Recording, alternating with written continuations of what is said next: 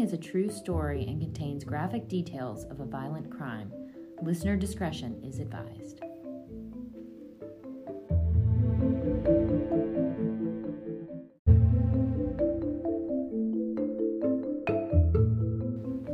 Welcome back to Murder at Land Between the Lakes. This is episode 3.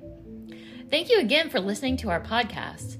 Since the last episode of Murder at Land Between the Lakes, we've been picked up on Apple iTunes, so you can now listen on almost any place you would normally listen to your podcasts. Carla and Vicky's story is now being heard not only nationwide, but around the globe.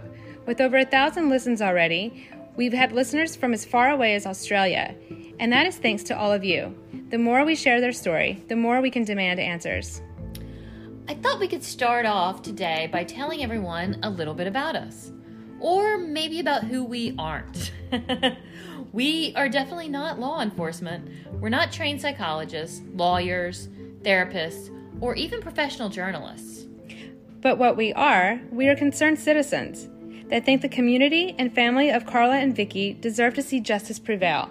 In saying that, we would like to preface by saying everything we say and report in this podcast is what we have heard and uncovered. We are recording week by week as we are receiving information in real time, the recollection of a crime that happened 40 years ago. Some information is hearsay, some is fact. We try not to add in our opinions or bias and stick with what we are being told. And as we are finding out, there are 2 sides. No, wait, actually, sometimes 3 or 4 sides to every story. But somewhere in the middle of all of these stories lies the truth. Lainey, it sort of reminds me of when I see ridiculous headlines on tabloid newspapers in the checkout line at the grocery store. Most of the time, it seems like a crazy, unlikely story, but later on, you find out that a fraction of that story was actually true, that maybe a tiny bit of information was taken from a story and then sensationalized for headlines. Amelia, that's actually a great lead-in to the start of this week's episode.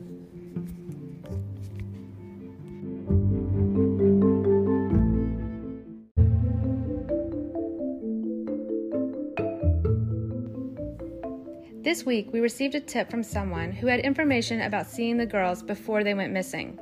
After a long phone interview with our caller, this is what we learned. Our caller was a cashier at Uncle Joe's IGA in Dover.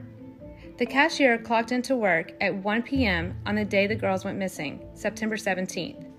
She vividly remembers both of the girls coming into the store with Randall Riggins, sometime between 1 and 4 p.m. To her recollection, the time was closer to 3 o'clock. They arrived in a van that was yellow-greenish color, and they purchased a pack of cigarettes. So listen close. This next piece of information is very important. When they left, Randall got in the van, but the girls did not. They left on foot, so they started walking. Is this when they started their journey back home and then spotted by the man in the blue truck? The next day, the cashier heard the gossip that the girls were missing. She called the sheriff's department and told them that she saw them on the day that they were missing. To her knowledge, they took her statement over the phone, but no one ever came to ask her in person about her encounter. Even after the girls' remains were found, no one circled back to her to ask her more questions. This cashier could quite possibly be one of the last known people to talk to the girls. It wasn't until 2016 a TBI agent showed up on her doorstep to ask her about the call she made on the 18th. As she repeated her statement, just as she had in 1980, she told us that he quickly told her she had to be misremembering who she saw because... Wait, let me guess. Because Randall Riggins was reportedly in jail. You got it.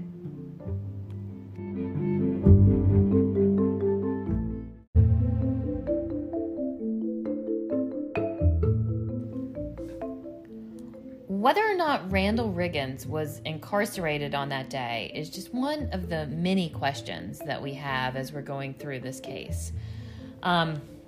For instance, one of the other things that Amelia and I have been struggling with is the timeline of the girls. We now have eyewitnesses and statements from folks who saw the girls at the furnace picking up candy and crackers. And then we also have an eyewitness who saw the girls at the IGA purchasing cigarettes with Randall Riggins and walking away from the IGA. We also have a third eyewitness that saw the girls talking to a person in a blue truck, and that was in the location of between their house and the furnace. Now, all three of these locations, their home, the furnace store, and the IGA, are all actually right on Route 79, and the place where their bodies were found in Land Between the Lakes is actually right off Route 79 as well. So just thinking through all of that, right now we have the girls purchasing the things that they said they were going to purchase when they left their house. They left their house on foot. They were not seen again except by the folks at these two stores. They were seen with Randall Riggins, and then they were seen on foot, and they were seen talking to a fella or a person. The composite sketch is the fella in the blue truck, and that was the last time point that we have of the girls being seen. So that's where we are right now with the timeline before they went missing.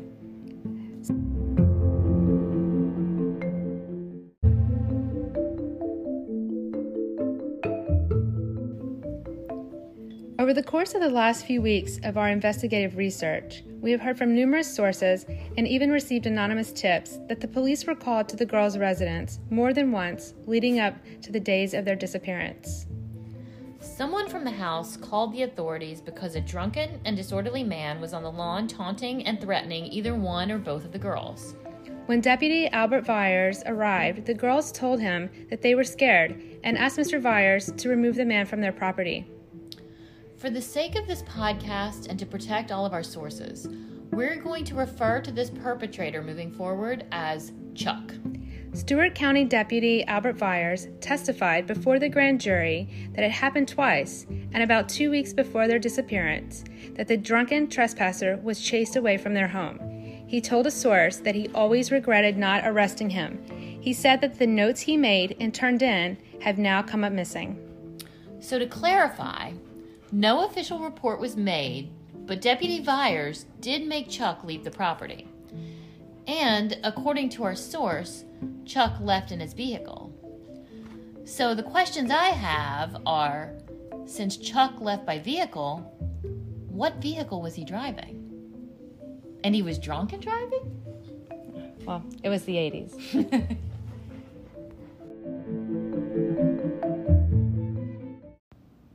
We wanted to take a quick break to say thank you to everyone who has supported this podcast.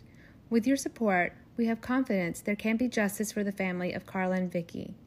Since the podcast first launched, we have received numerous calls, tips, and well wishes. You can call us or leave a note on our Facebook page. We will keep your name anonymous as you wish. Here is one of the questions we received this week.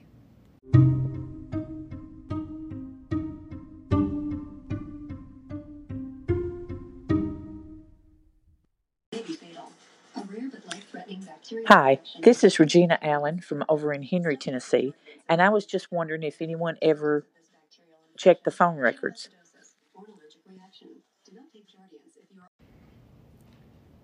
Thanks so much, Regina, for giving us a phone call. We actually had that exact same question, and we've been challenged with actually finding out what the phone number was for the girls at that time. So I know when I was growing up, I still remember the phone number of my best friend when I was in 6th grade. So if anybody out there has the phone number for the girls of that time, please let us know. You can let us know through Facebook. You can let us know through the podcast app. But we would love to be able to track that down, and we will try to follow up with that information once we figure it out.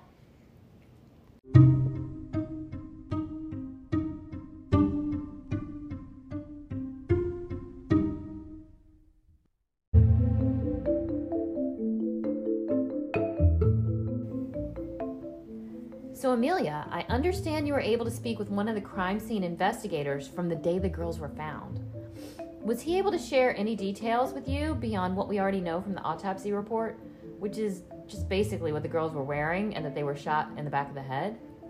Yeah, actually, he was able to share several details about that scene. Given that the girls were found 17 days later, their bodies were badly decomposed. I want to spare the family and all of our listeners the brutal details about the conditions of their bodies. But to give you an idea of how badly their bodies were decomposed, it was actually their clothes that kept their bodies intact as the investigators respectfully removed them from the scene. That scene continues to haunt this investigator to this day.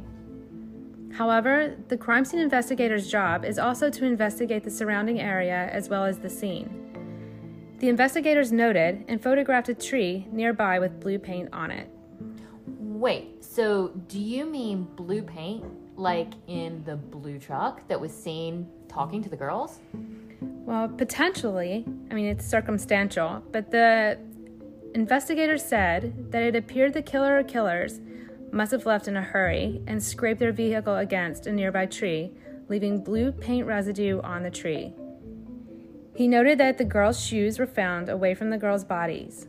They surmised that they fled before being shot. Their remains were found in a shallow and unfinished grave. He also shared his opinion that he believes that the killer or killers were known to the girls, that they knew who they were getting into the car with. He had heard that they were not the type of girls to get into a stranger's vehicle. Hitchhiking was still pretty popular in the 80s, but from everything that we have heard from the families and from the locals that knew the girls very well, they say that the girls would not have gotten into a car with strangers, just as we were thinking as well. Also, this is another, odd piece of evidence that was found at the scene. The investigator told me that about 100 yards away from the bodies, there was a trash bag found. And so after they collected the bag, they sifted through it, hoping they'd found some evidence. And they sifted through it, and it turns out, and this is really, really weird but true, it belonged to one of the people involved in the case. And evidently, he just decided to dump his trash in the woods. I understand that this was very embarrassing for the department and this individual, but have we heard why he decided to use the crime scene to dump his personal trash? I mean, do we have any idea what was in the trash once they went through it? And were there any consequences for this indiscretion? I mean, I get that littering in the 80s was different than it is now, but come on, that's kind of strange. Yeah. So I'm hearing now that Randall Riggins is out of jail. The girls were spotted with him, but then parted ways, and then potentially picked up by someone else they knew that drove a blue truck. And that may be the potential murderer or murderers. Oh, and also one of the investigators coincidentally dumped his trash in the same location as the bodies? Well, that is what you're hearing. That is what we're all hearing at the same time. But just wait until next week as we talk about the potential eyewitness that reported that after hearing shots, as he only assumed were hunters, he saw not only a blue truck speeding out of the area at Land Between the Lakes, but also a brown car.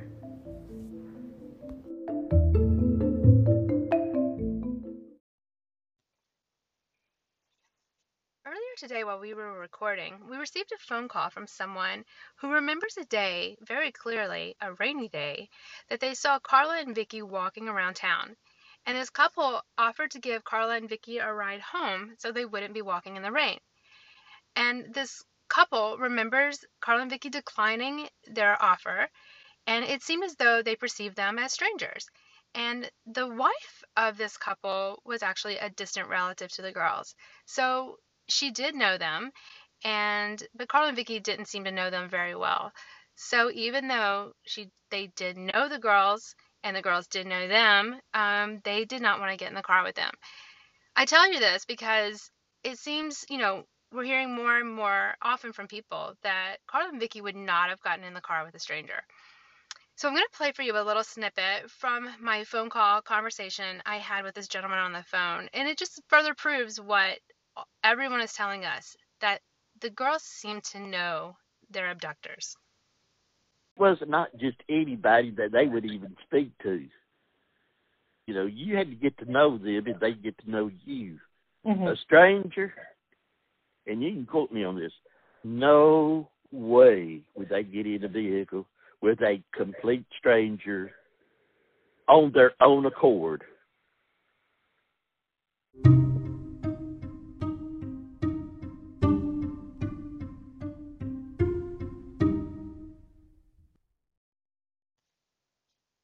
Next time on Murder at Land Between the Lakes. Hey, lady. Hey, Amelia, what's going on? Hey, so it wasn't long after you left. I received another phone call prior to the one that we got while you were here. Yep. Or Who called? after. So I'll leave his name anonymous right now. But anyway, you're not going to believe what he told me. So, all right, so we already talked about the evidence bag, that, the one garbage bag that was at the scene. Yep. So another bag of evidence, or I don't know if it's all the evidence or some evidence that was collected, it was all put into the car of a TBI agent. And the evidence was driven to Nashville, apparently. And miraculously, that evidence was stolen out of that TBI agent's car. The evidence was stolen out of the car, but nothing else? The evidence is gone. So that's why there's no evidence in this case. That's why there's, hardly anything for this case. The evidence was, quote, unquote, stolen. That sounds unusual. Well, I mean, again, it's par for this case, right? Yeah, you said it. Yeah. But I think everything just starts to, none of this makes sense. But how can this happen? How does evidence just go missing? I don't know. Was the bag of trash there, too? Was that part of the evidence? I don't know. I don't know if there was real evidence in that, or if it was just literally the trash. I don't know. Do we have any idea, or was he able to give you any insight into some of the items that might have been collected that were being considered evidence? Were there any items around the area that they picked up that might have had DNA on them, or clothes, or, I don't know, any type of food or drinks or anything like that? I don't know what all was collected, but I do know he told me how contaminated the scene was from everyone that came on the scene, that immediately the scene was contaminated from everything from cigarette butts to people walking around the scene and driving on the scene when they shouldn't have been. So that's interesting. Do you think that is due to the fact that it's just rare for them to have cases like this? Or do you think they were really just disregarding the crime scene altogether? That's a good question, right? Maybe somebody didn't want the evidence to be found. I don't know. I think someone else knows.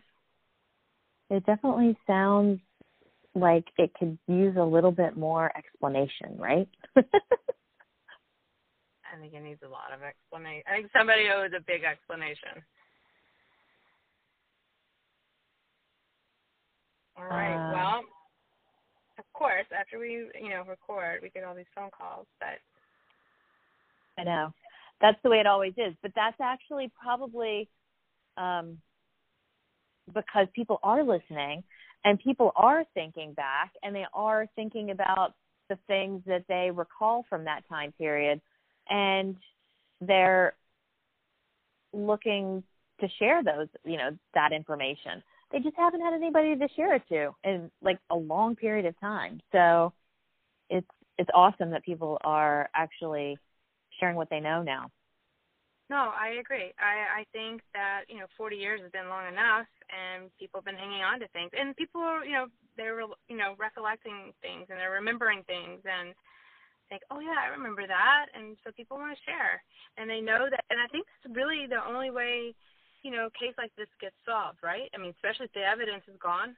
If the evidence is gone, the only way it gets solved is by, people putting things together and using, the same word I keep using over and over is crowdsourcing. I mean, people keep pulling all their ideas together. Eventually, everyone will come to the same conclusion. Yep. No, I totally agree, Amelia. Okay. Well, we spent a lot of time together today, so I'll let you go. So I just thought I'd fill you in on that. Thank you. Thank you for giving me a call.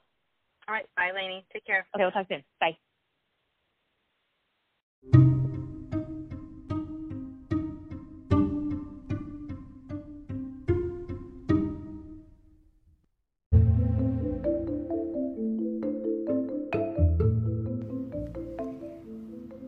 Thank you for listening to Murder at Land Between the Lakes. Please leave us a 5-star review on Apple iTunes and tell your friends.